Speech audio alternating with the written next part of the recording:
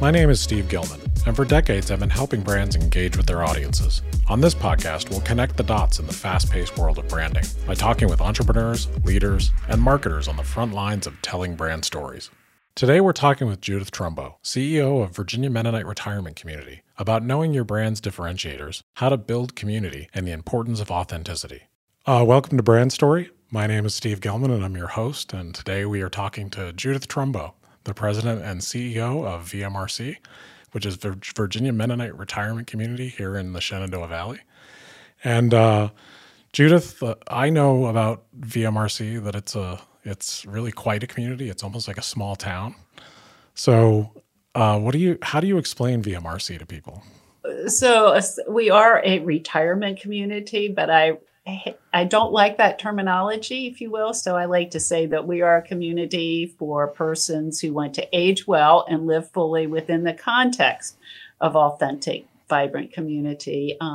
We do have about 750 residents. Wow. And we have about 415 employees. So it's not a small operation, but most importantly, and I know I'm sounding like an ad, so bear with me here. No, it's don't worry a community. And that's the most important concept to us. I've been to VMRC, of course, and I've seen it in action. And I think that's the thing that, viewers of this program, people who don't know, one retirement community or one community from another, VMRC is so impressive because it really does feel like a small town. And you have all kinds of different living situations there, right? We do. And funny little story, when I came here as CEO, someone said I was coming over to be mayor of Mennoniteville. Yeah, right. It is like an entire town over there. Yeah. I won't claim that, but we do have, wellness activities and dining and of course, housing. But our desire is to be a place, and I realize with the pandemic that's been a little bit different, but that people can visit, experience, and live. So we say we're a destination hub for those who want to age well and vibrant, authentic community. And with our adjacency to EMU and walking distance to Food Lion, and access to the Forbes. With Forbes Center, this Harrisonburg, Shenandoah Valley, Steve, is just fabulous. Yeah, there's a lot for people to do. And the thing what struck me about VMRC, the many times I've experienced it, either visiting people or coming and talking to you or whatever the situation was, is that, a lot of people might have a preconceived notion about what a retirement community is and what they picture in their head. It couldn't be further from that. Like when I walked in and you see that some people have their own little houses, other people live in like a group of houses that have a center courtyard. You have like literally a really nice restaurant there. It's just a beautiful place. Well, we think so. So thanks for acknowledging it. And let me just add that we do a juried art exhibit every year. And the art comes from all over the country. And so that's getting ready to start the beginning of June, and we are so excited. We'll be up for a month in our Park Gables Art Gallery. So I don't know who your audience is, but we'd love to have you. You're going to have to sign up because of the pandemic, but go online and take a look too. So it's not just about living, it's about visiting experience, and art is a big portion of that. Yeah, I've always been I've attended that. It's a 6x6x30. Oh, isn't that show, fabulous? I think. Yeah, I love that. And the art shows you all do, and the fact that a lot of the spaces are arranged around a huge gallery. You use that whole lobby as a gallery. Those art shows are beautiful. Well, this one is going to be exceptional. So plan to come sometime in the month of June, Steve, and buy something. I'll be there. I'll definitely buy. Well, you should see my house because every single show you have, I always end up buying a couple things, and my house is just crammed full of art now, which is not the worst.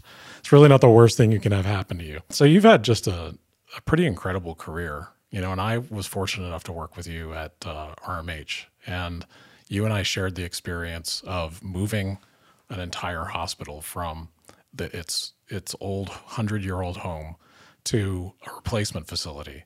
And now, Steve, we referred to that not as a replacement facility, but as our health and wellness campus. You're right. Thank you for correcting. So let's get the terminology apology.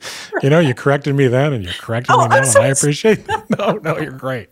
Words are so important. That's one of the things I loved about working with you is that, like, if I didn't have it right, I was going to have it right soon. Yeah. Anyway, my apologies but I'm still in that mode. Yeah, I think that's wonderful. I mean, it was the hospital and health campus at RMH is phenomenal. Yeah. And the difference between, where the hospital was for 100 years and where it is now is amazing. But I don't think a lot of people know, we documented that entire move of, from trying to move all the patients and all the equipment and the whole thing safely. And you were in charge of that. Well, Steve, life is a team sport. And so we had so many people working on it. And as I recall, it was June 22nd of 2010. It was literally the longest day of the year. And it was so hot. So I was down in the, not basement, because we didn't call it that, the lower level, moving those carts. But yes, it was hugely successful because of the team effort. So thank you for being part of that. Oh, absolutely. I think that's the hottest I've ever been for the longest. It was the hottest day. And it was a day that started at like 3 a.m. and God knows when it ended. But, the success of that was amazing. And I know, it is a team sport, and the whole process leading up to it was just a ton of work. But I was always incredibly impressed with your leadership. On time, on budget. No one dies, no one cries.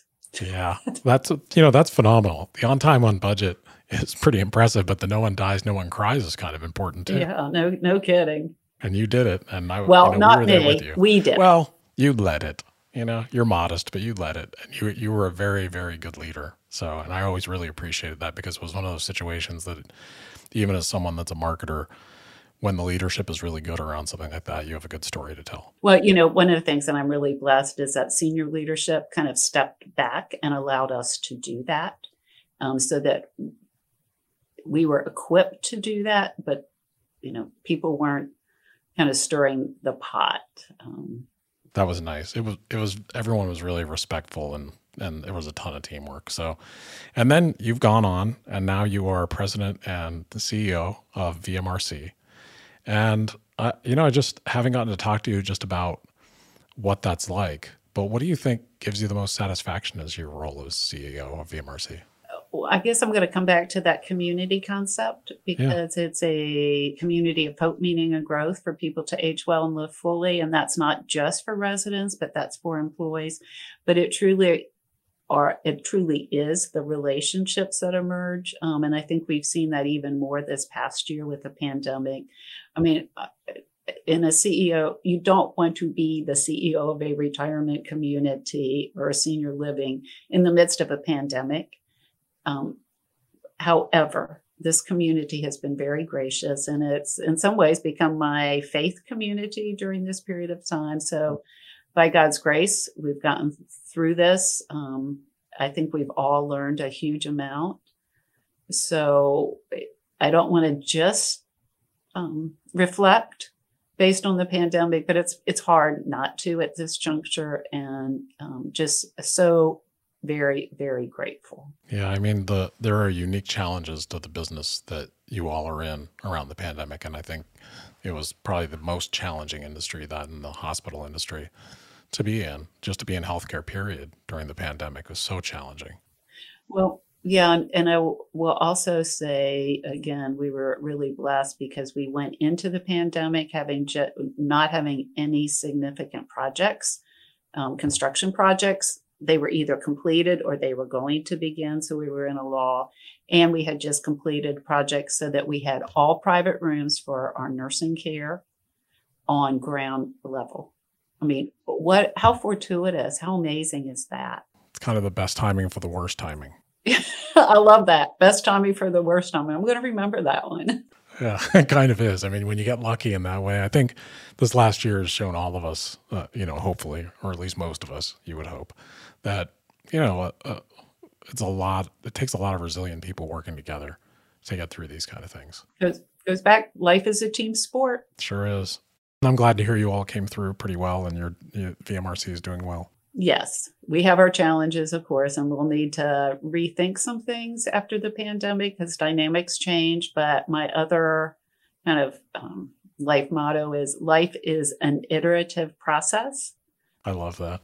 So what might have been right before is no longer correct. And so you just keep working it. I really respect that, and I love that philosophy. I haven't heard that in a while, and I remember you saying that when I worked with you at the hospital, that, life is an iterative process, because, people would get so tense and so, fearful, and what's going to happen if we don't do it this way, and what'll be the outcome if we do it that way, just with all the change we were going through. And I just think when you keep in mind that this is an iterative game, and we're all piece by piece building whatever our journey is, that's a really good thing to keep in mind. Well, Adam Grant, and I'm going to not remember the title of the book right this second, but he talked about being a scientist. So you maintain your curiosity rather than a prosecutor or a preacher. And I just love that analogy. I'll ask you at the end, too, because I have a question about, what books are something you'd recommend to people in leadership. So I have a question just about, in this program we're talking, it's a little bit of a different program, and the reason it's called Brand Story is we're talking to people who are on the front lines of either managing, growing, leading brands, marketing them. So it's not just about marketing or brand marketing. And that's what I'm interested in. And this came out of my experience of the pandemic of just wanting to connect with people and being able to hear their stories. And so it's just a really cool adventure. But thinking about you all, you have a really complex team. I mean, you have caregivers, which I'm sure some are very specialized. You have facilities people, you have administrators. How do you keep your team focused on the ultimate audience, the patients and families? So that's a really good question. And people don't get into this industry for the money. I mean, they have to have a heart for this. And I remember walking into an interview, and she was going to be a frontline. She was going to be a caregiver. And I said something to the effect, it's love that makes a house a home. And so if you're not prepared to love, then I suggest you just skip the interview. And she looked at me like, oh my goodness. But you have to come around a common denominator, which is how do we build community? And the values need to support that. And then how do we love? And I was going to today wear a T-shirt that said love across it because it's like, what's a community without love? And people respond to that. Residents respond to that if you just treat, and this is residents who, may be in great health, but really have lived amazing lives, or it may be those residents who are in the final stages of Alzheimer's. And my personal philosophy, which if I were going to say brand, the leaders' personal brands and their organizational brands should somehow merge. And mine is to help people live well, age well, and end well. And we've worked at infusing that. That's great. You don't hear the word love a lot in business. And it's so exciting for me to hear that because, having spent so much time around healthcare, I think there is a lot of love in it because it's a difficult industry to work in if you don't really care about other people. And when you ask employees why they work here, they don't work here and because of the money. They don't say, well, we think Judith's a great CEO. No, they say we love our residents. And I think probably people learned that even more this past year of this, being able to connect with someone and have it be real and have it be personal is a big deal. It's really what drives all of us, I think. Well, and with families not being able to visit, they really became family to people. Yeah. And they became family to the residents.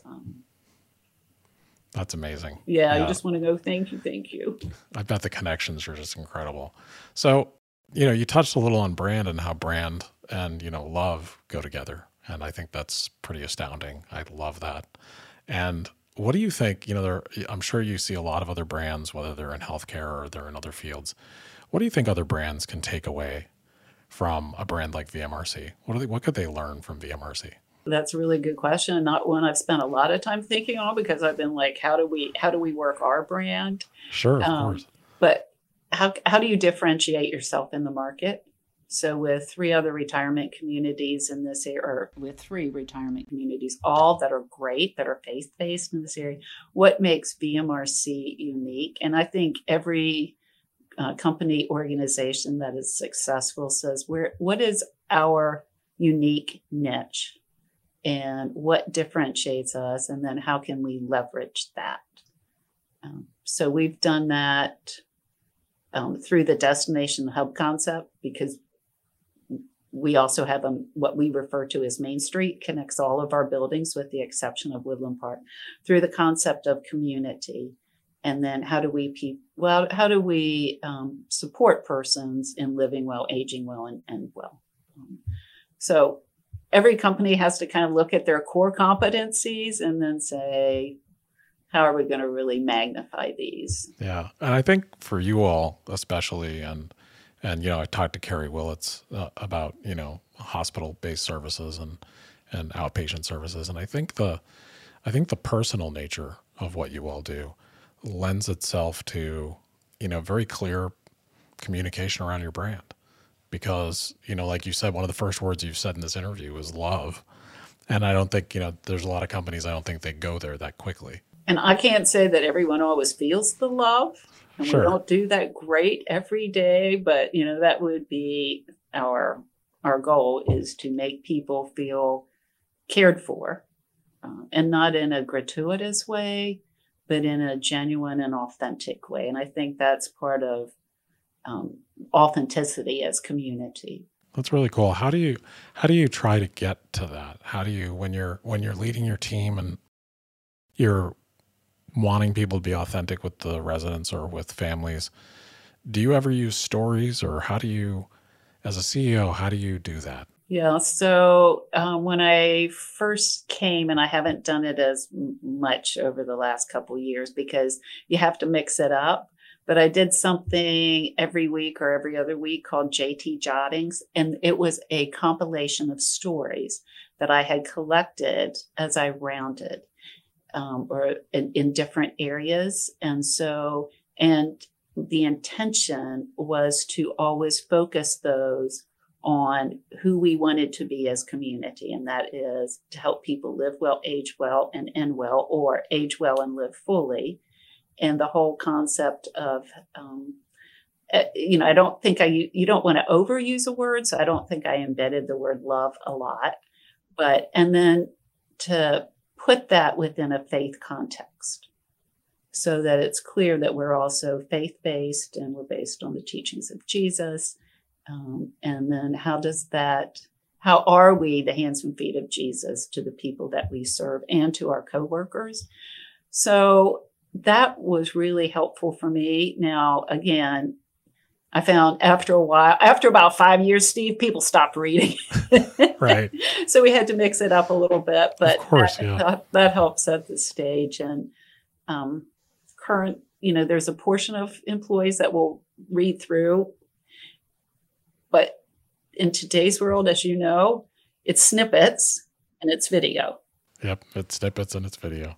But it's the same thing. I mean, you're delivering messages. I just thought, the CEOs I talk to and the ones I work with, I think more and more, and maybe you've experienced this how many years now is it that you're been CEO? It's 8 years. 8 years now. Yeah, I thought it was 7, but that's 8 years. So over your 8 years, have you found that you're becoming more and more of a storyteller, trying to guide people? Well, what I'm finding is using analogies is super helpful. So, and particularly around the pandemic. And as we started to come out, we saw that we needed to make some changes, some pretty significant changes that had to be communicated to our stakeholders, our community, our residents and staff, was to use the analogy of coming out of a flood. And you've made it through the flood, because my husband and I and son were over in White Sulphur Springs. I can't believe it's been 5 years ago. But after the flood came through there for the flood cleanup, and you see how the water came under and eroded foundations. You saw all the cleanup that needed to occur. And I'm like, you know what? We've come out of this. Now we have cleanup and this is trauma. This is traumatic. So if you start to build on some of these analogies, early on in the pandemic, you used an analogy like we're canoeing. We see an island. We're going to get there and rest, but we're not there. Right. I think that's really a powerful analogy of a flood. Yeah. And I think your perspective on it being, how water gets into everything and it erodes foundations and things that you think aren't damaged can be damaged. That's a very wise perspective on how an organization has to look at itself coming out of the pandemic. But I'm getting to a point now, Steve, I have to ask people's permission. Is it all right if I tell you a story? They're like, oh no, not another one of Judith's stories. I think CEOs are storytellers. So I think, the fact that people are like, oh no, here's one of Judith's stories, that's probably a good sign. I think it's people who, like me, are in their third of life. Are really great storytellers. Sure, right. So I have they have the experience. So have you found there to be any change, in the last 5 years about, consumers have access to so much information and so much of it is digital and it's all so fast. Has that changed at all how you tell VMRC's story? So I will say that I wish we would be quicker adapters along those lines. I mean, it's taken us a while to learn that. This pandemic has sped up that process because we use a lot of broadcasting, video, and web. So that's a skill set that I've had to learn as well. So after which I now do much more frequently, at least weekly, if not more often, I go back and watch it and they go, okay, now what could I have done differently? I listen to podcasts, what kind of cadence do they use? So I've gotten better, Steve. I've got a ways to go, but thank you. I think it's a challenge and it's just much more prevalent now. Yeah. And social media, personally, I stay off social media except to check VMRC's Facebook and say, okay, what should we be putting out here so that we're communicating the kind of message? But I just have to give a huge shout out to our marketing and communications team and to our technology team who have stepped up to the plate this last year. But it's propelled us, and marketing too. What do you think the biggest challenge is in telling VMRC's story? The biggest challenge telling our story, I think, is to tell it within the space that people have. So it's all of us have tendency to want to spread it out, and it almost has to be a soundbite. So you've got to boil it down, and so that's why we've boiled down with your all's help our brand, Age Well and Live Fully, because that is, if you will, our story. But the bigger story is our mission. We're a community of hope, meaning growth for persons to age well and live fully. And then our vision is to be a destination hub for those who want to age well in vibrant, authentic community. So you start to get a theme there. But the other really cool story that VMRC has is the farm that we have. Yeah, I was going to ask about that. Okay, so can you tell us about that a little bit? Yeah, I'd love to, because I think it's just like that's what differentiates. I actually have two things that differentiate VMRC. Now, may I tell you a story? Yes, please. That's why we're here. So the farm was originally supposed to be an active aging community, and it is literally the most gorgeous piece of property, I think, in Rockingham County. And so I'm so thankful to the housing boom in 2008 and 8 before I got here that was not populated with like 150 little houses on it. So that was going to be the village at Willow Run. And when I got here, we were at some level trying to grow a little, some things. I'm like, well, couldn't we have a farm at Willow Run? And now it has just taken off. And literally the best thing about working here is access to the most phenomenal greens all year round that are sold at our store Tuesday. They bring them in around 10 and I'm there at 11 because if you don't get there early, you're not going to get them. It's just so the farm, and we have just amazing farm manager and then volunteers and students and residents who work at the farm, and we have a hoop house and a greenhouse. So you have a farm that grows produce and then you use it in your dining. Can you tell me a little bit about how that came about? Just like I said, because the land was there, we weren't going to build on it. And so why not convert it into something that supported the concept of community and health and wellness and sustainability, all of which are kind of key to being a destination hub in this gorgeous Shenandoah Valley. So it just amplified our story, if you will. So yeah, and then to be able to use it, that's incredible. I think that's so unique. It is. It is a differentiator, and I think it's just original and very innovative. Even though it's farming and it's growing vegetables, it's an incredibly innovative thing for a community like yours to do. And we backed into it, and as people have said, those are some of the most expensive vegetables you could possibly eat. And they have the best views, but never mind, it's fabulous. Sometimes it's really important for your lettuce to have a great view. Absolutely. And sometimes there are those those marketing benefits, if you will, those brand benefits. Sure. That you can't say we're breaking even on our farm operations, but you can say it is supporting our brand, and it's, and it's who we are. It's genuine. It's authentic. It is. It is authentic, and it's very real, and it's part of your brand story, and people who know you all, I think, know about it. And if you didn't know VMRC and you were thinking about VMRC or you wanted to visit it, the farm, if you're from DC or you're from a community that isn't the Shenandoah Valley, that is mind blowing, because to use the resources for a farm so that the residents and everyone are eating these fresh, incredible vegetables, it just shows the commitment that VMRC has to authenticity. Yeah, and to the sustainability of green space. Yeah. So it's the only, significant green space within the Parkview community. And part of our commitment is to being, that destination hub is to be part of community, even in the broader context. And certainly preserving that land and not putting a bunch of townhouses on it is great for everyone.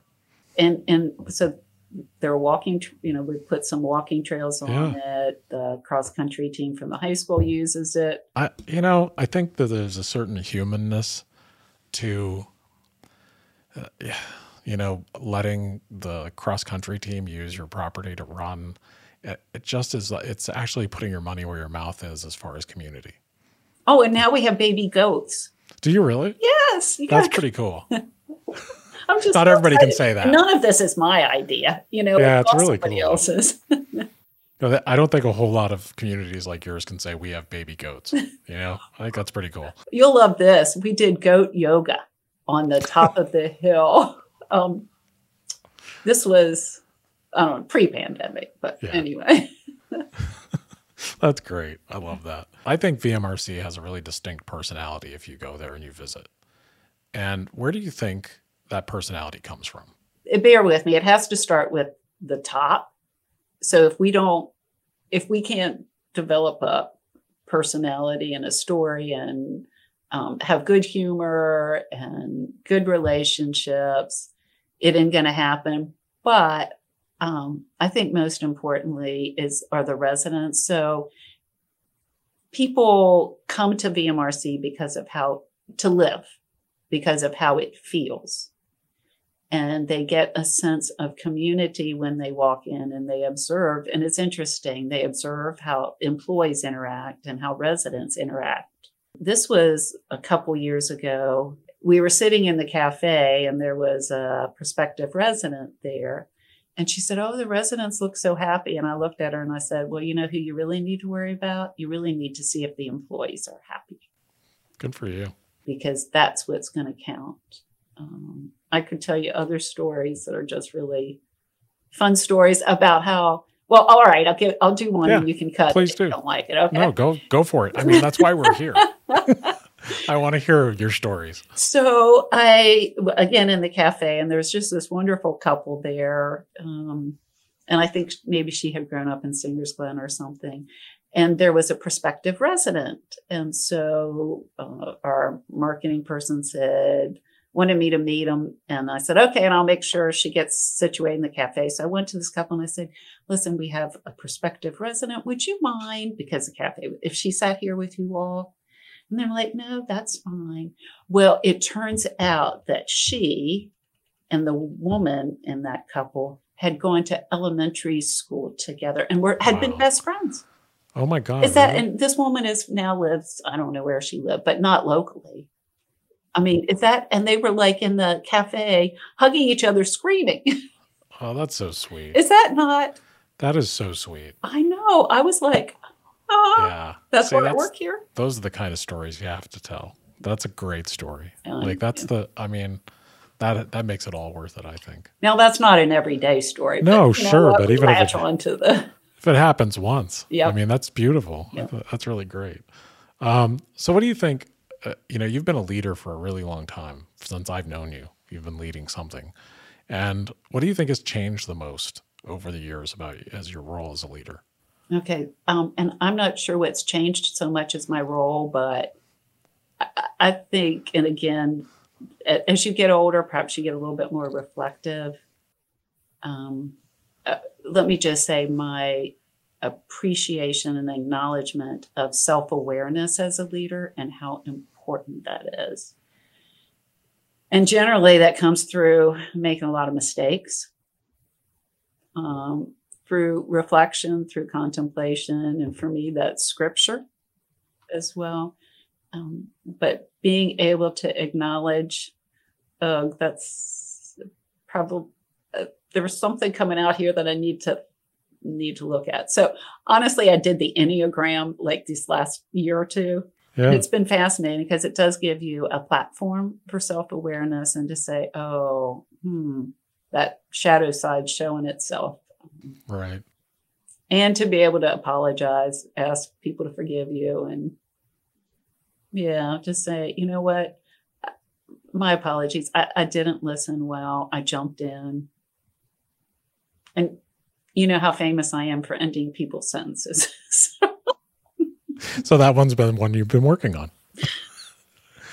And being a better listener. Those are just, because the most important thing for leaders is to be able to empower that's overused. That word is so overused. But to be, I can't think of a better word right now, but to be able to empower people who you work with so that if you jump in and try to do it for them or jump over them, you have disempowered them. Yeah. And sometimes it's a shortcut, but it doesn't, in the long term, it causes you so much more harm. Yeah. And they're not going to tell you, they're not going to say, you just jumped over me. You just disempowered me, because they're not, they can't even put that into words, but they know how it feels. I think everyone knows how that feels. And I think, so what I hear you saying, and I think what I know about you, is that your growth as a leader is all about personal growth. I think that's fair to say. So I've done a lot of reading, and you have those trusted friends, those trusted colleagues, those people who have your back, you have theirs. Life's a team sport. It sure is. It's interesting because I talked to one of the people I interviewed was George Pace, and I just had such a great conversation with him. And one of the things that I didn't expect him to say, but I should have, but was so cool and so refreshing, was he was talking about the power of authentic listening. So almost what you're saying, and and it wasn't something he entered his early career with, but it's something he gained as he went forward. And I think I can relate to that too. When you can really listen to people and let them, fish instead of fishing for them, it's really powerful. Yeah. You have to hire people that are better than you and get out of their way. Absolutely. And encourage. Yep. Encourage and nurture. Mm-hmm. I being a leader myself, I think of the word nurture all the time, just because I think that's what it's about. And ask questions. Don't know the answers. Ask the questions. If you're a hard charging person, you want to get stuff done, it's hard. You got to slow yourself down and really listen. Yeah. That Enneagram 3, just sometimes it's like, Judith, put a lid on your Enneagram 3. That didn't help in here. That's great. What is your, must read or must watch for anyone who's leading a brand? I'm not sure I can put that so much in the context of brand, But I think if you're leading, one of the best books I read, well, two that I would say is Decisive by Chip and Dan Heath. And what I love about that book is they have it's almost a formula. It's called WRAP.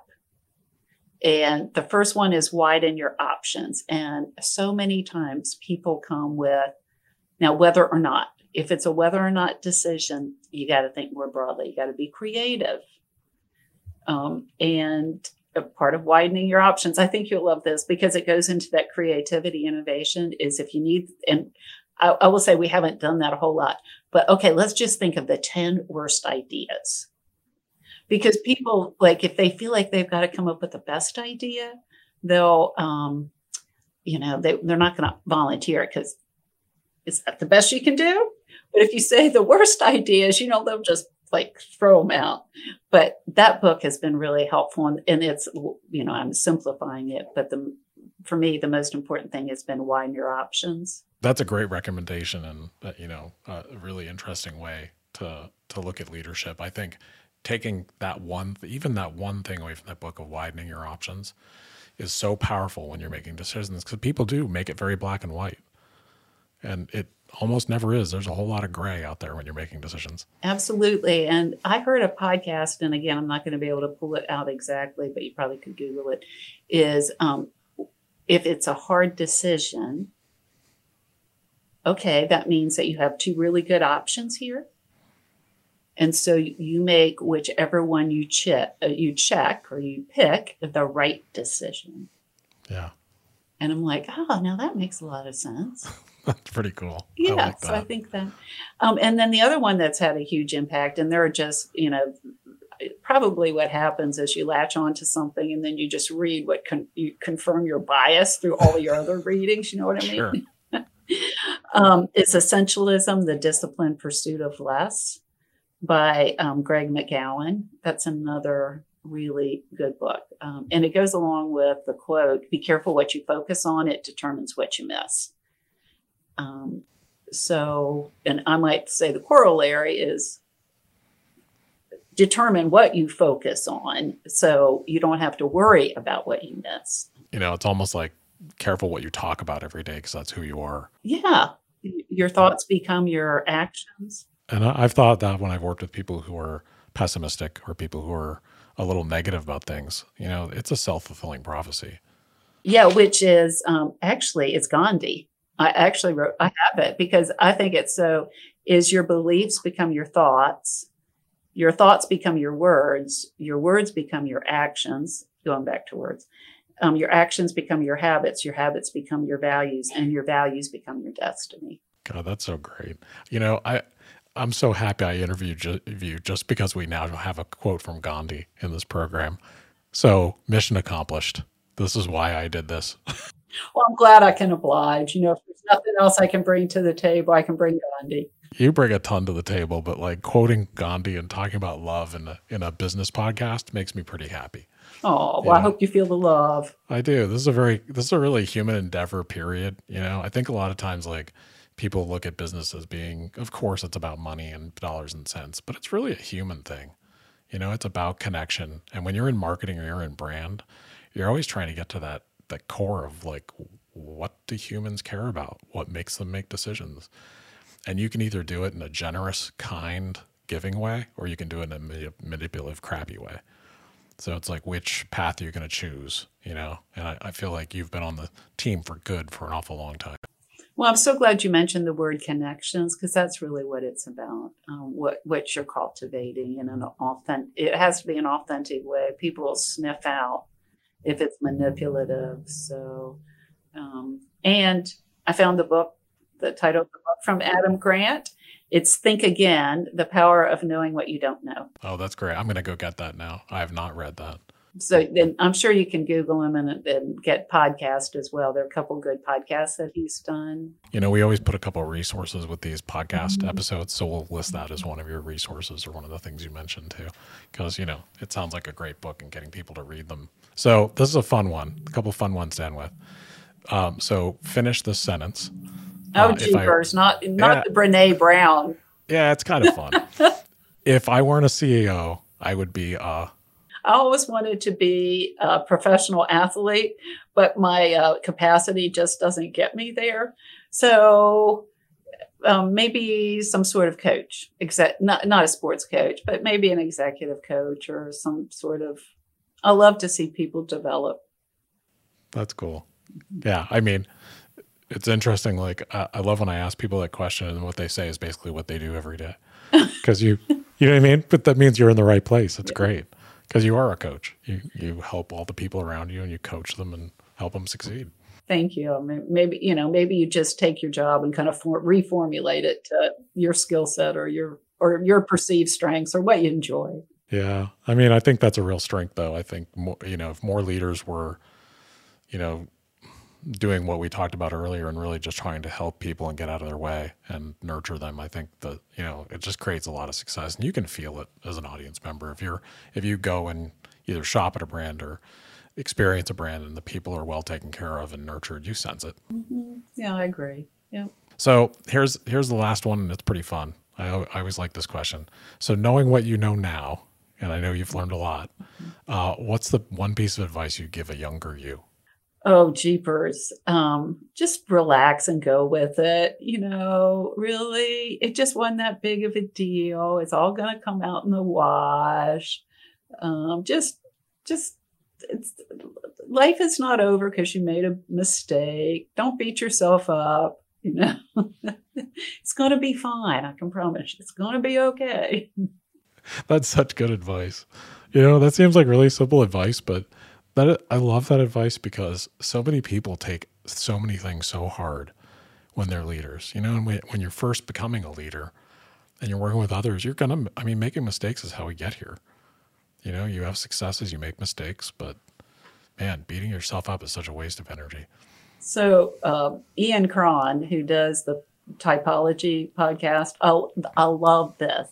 What other people think of you is none of your business.